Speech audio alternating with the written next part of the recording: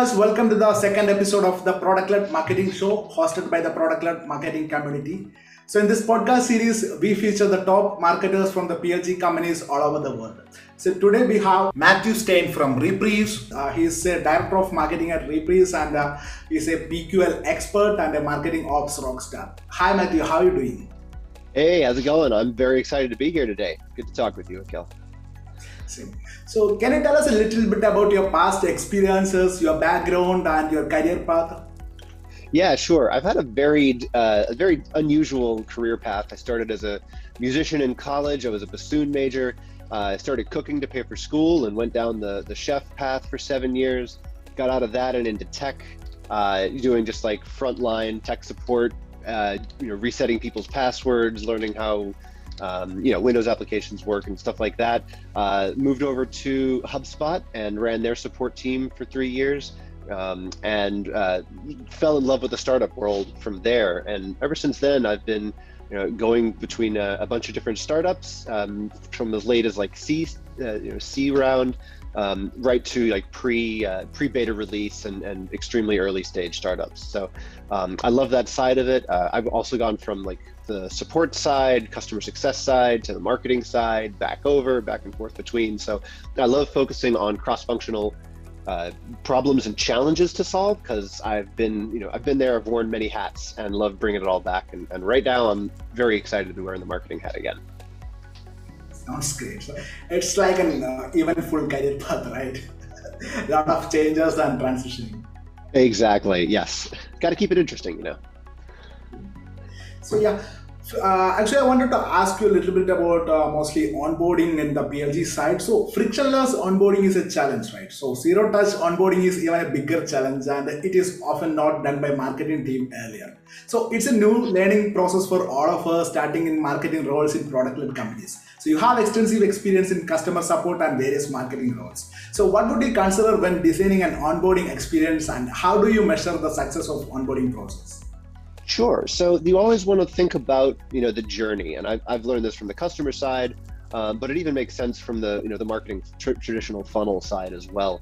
And you think about, how do people find out about you? What do they understand? What are their probable misconceptions? And then what are the keys to their understanding how they can become successful and realize value? And then once you map that out, you can start marking milestones or waypoints along this journey that help like provide this this happy path for people going from prospects to customers to delighted customers. And onboarding is a key part of that, but you just can't figure it out on your own. You can come up with a great hypothesis. You can say, okay, this is what I think people are going to want to do. These are the aha moments that I think we want to show them. But until the rubber meets the road, until the prospects start clicking around and get lost and get confused, and some will give up, you got to figure out, okay, where are they getting lost? What is not clear enough? And how can we get them back on track? So I always come back to thinking about it in terms of the customer journey. And then it becomes, how do we teach them? How do we lead them through the path to see the things that they want to see? And that's where it gets interesting. And you're right, it's not just a marketing function anymore, especially in a product-led company. You've got to have product on board. You got to have sales on board. You got to have customer success on board, because in the end, they're the ones who are talking to the people who did it, the ones who made it through the gauntlet of learning a new product and becoming successful of it. And you want to learn from their success what things you can take away and then apply to all of the new people that are coming in. That's correct. So we kind of asked this question to all of our guests. When was it that you realized PLG is the way to go? And what did you have to unlearn from working in demand gen or inbound when you switched to product led? I'm sure there must be a lot of things that you had to unlearn, right? Yeah, there is for sure. I would say it was probably, I think it's about 2014, I joined a company called Onshape, which was mechanical CAD. And full disclosure, I am not a mechanical engineer. I have spent zero time doing engineering, but I got to learn, how engineers think and what their challenges are and how that all goes. And they had a much more standardized path for how engineers go through about learning new CAD products. And so that was where I learned, it's like, aha, okay, we get them in for free. They're going to, in that example, it was you start by making parts, then you make assemblies, then you make drawings. Drawings get sent off to the manufacturer, product becomes reality. Sounds pretty straightforward. So how do you take that and turn that into a game plan for a much more amorphous tool like Reprise, where you're creating demos, product demos or website tours? You're not, going from idea to produced like physical object, but we can still say, all right, what are the pieces that they have to put into place? How do they get more complicated? How do they become reality? And so Onshape kind of gave me that model. We had a free version. Like you come in, you mess around with it, you see that it's familiar, or you learn the new interface, and then they say it's like, yep, this is good enough for my purposes. I'm going to buy now. So give them a taste, let them understand what the product is about, and help that become the driver for the path. That was where I first really was at a truly product-led company, which is a little ahead of the curve, really. Back in 2014. And then, coming into Reprise, I got brought on board about a month before we launched our freemium product, which was really exciting, a little bit stressful.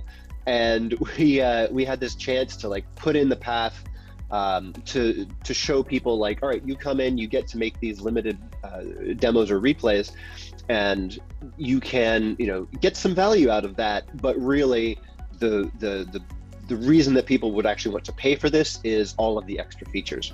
So you get them in, you get that taste, you get the people excited about it, and then you figure out it's like, okay, for some people a very simple one works. That's fine, great. That's our freemium product.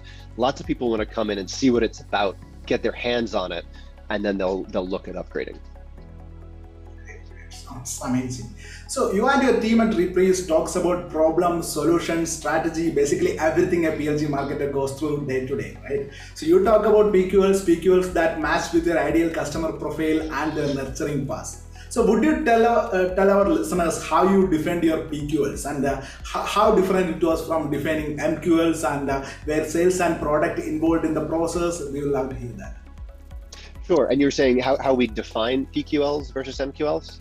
Got it. Yeah. So our MQLs are relatively straightforward. They're the hand raisers. They come in, they raise their hand, they say, hey, I want a demo, want to talk to a person. And we ask them some very simple qualifying questions, and then we kick them right over to a salesperson or an account executive.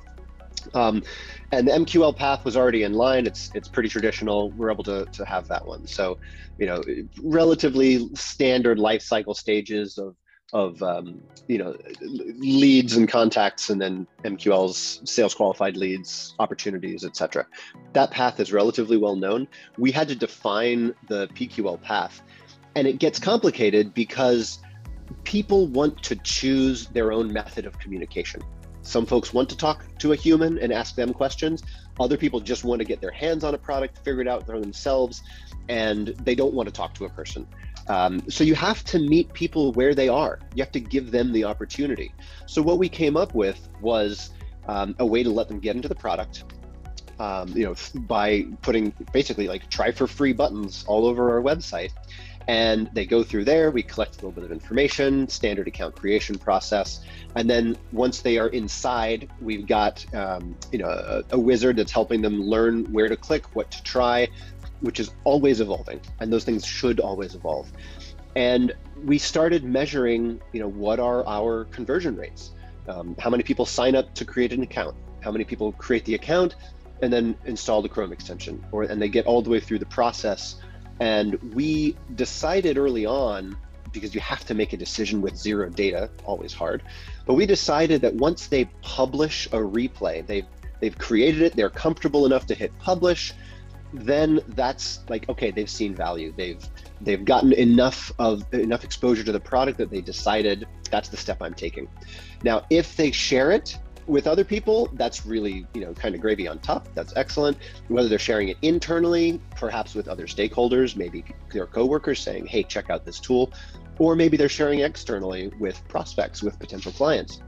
Both of those are great actions, but we decided that that was one step further than we needed to measure at this point. And we were actually happy with our conversion rates to that current PQL. If you come in and you create an account, basically set your password, answer the questions. We've got a conversion rate of pushing 30% who actually get to that PQL status of publishing a replay. Measuring that is so critical, and it requires a lot of help from the product side, from ops. So I just can't overstate the importance of tracking it and seeing how it changes monthly. And then we're gonna, in a few months after things have settled out, we're gonna start looking at, did we make the right choices?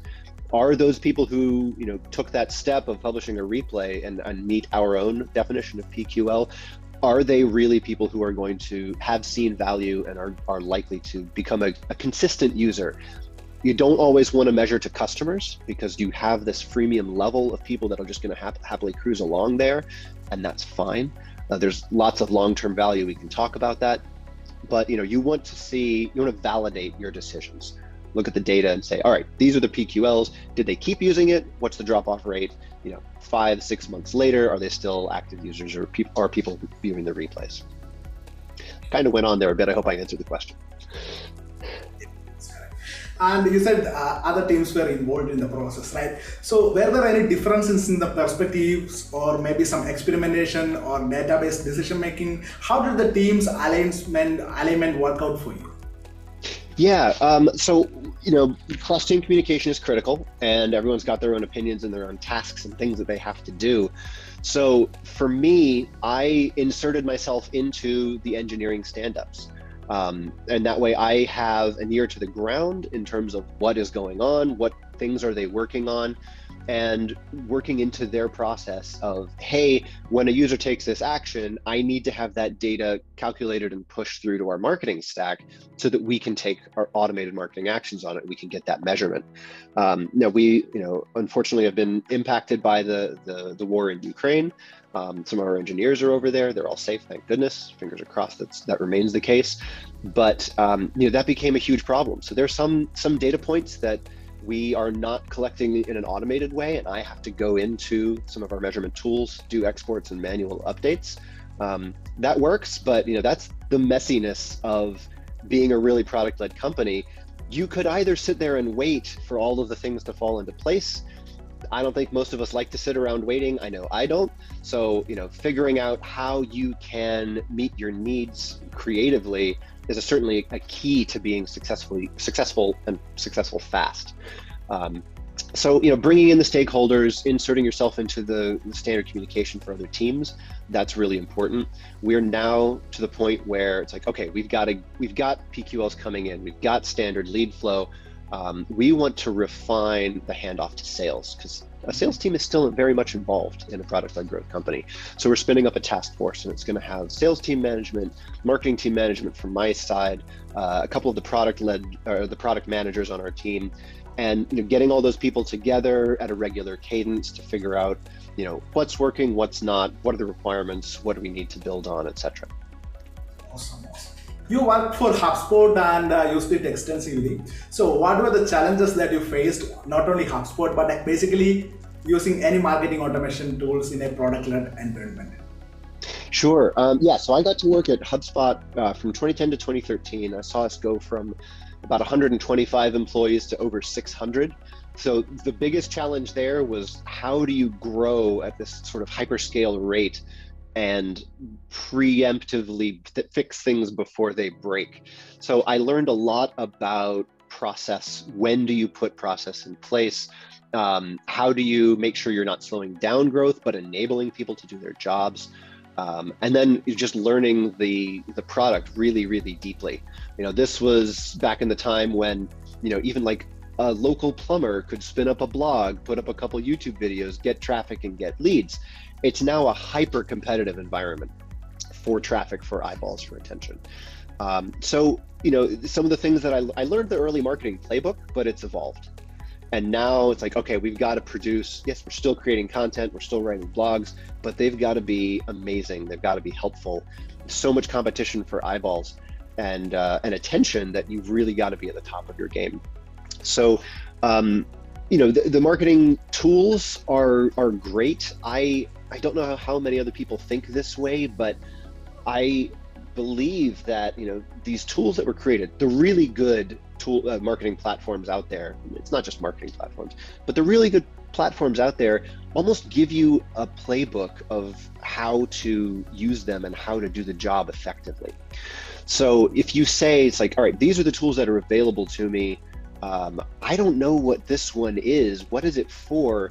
Go learn about it. Go learn how the tool uses. What is the problem that it solves? And then you can figure out, all right, how do I apply that to my playbook? How do I make that work for me? It's hard now, a little bit harder now, because these tools are so extensive and they've got more functionality than you can really ever get to or need to get to.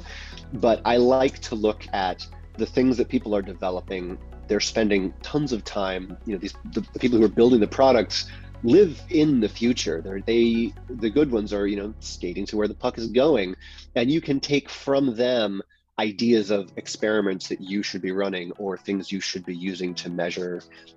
So I like to take the sort of the product playbook, what they're building, and apply it to my day-to-day job. So that's what I have. Because of the time restriction, I have to wind up this episode for now, but you have a lot of information and a lot of knowledge in the space, and we will love to hear from you again. And I'm pretty sure that we'll be able to feature you again in multiple episodes coming in the future. Thank you so much, Matthew, for your valuable time. I appreciate it. Love to come back. This was a lot of fun.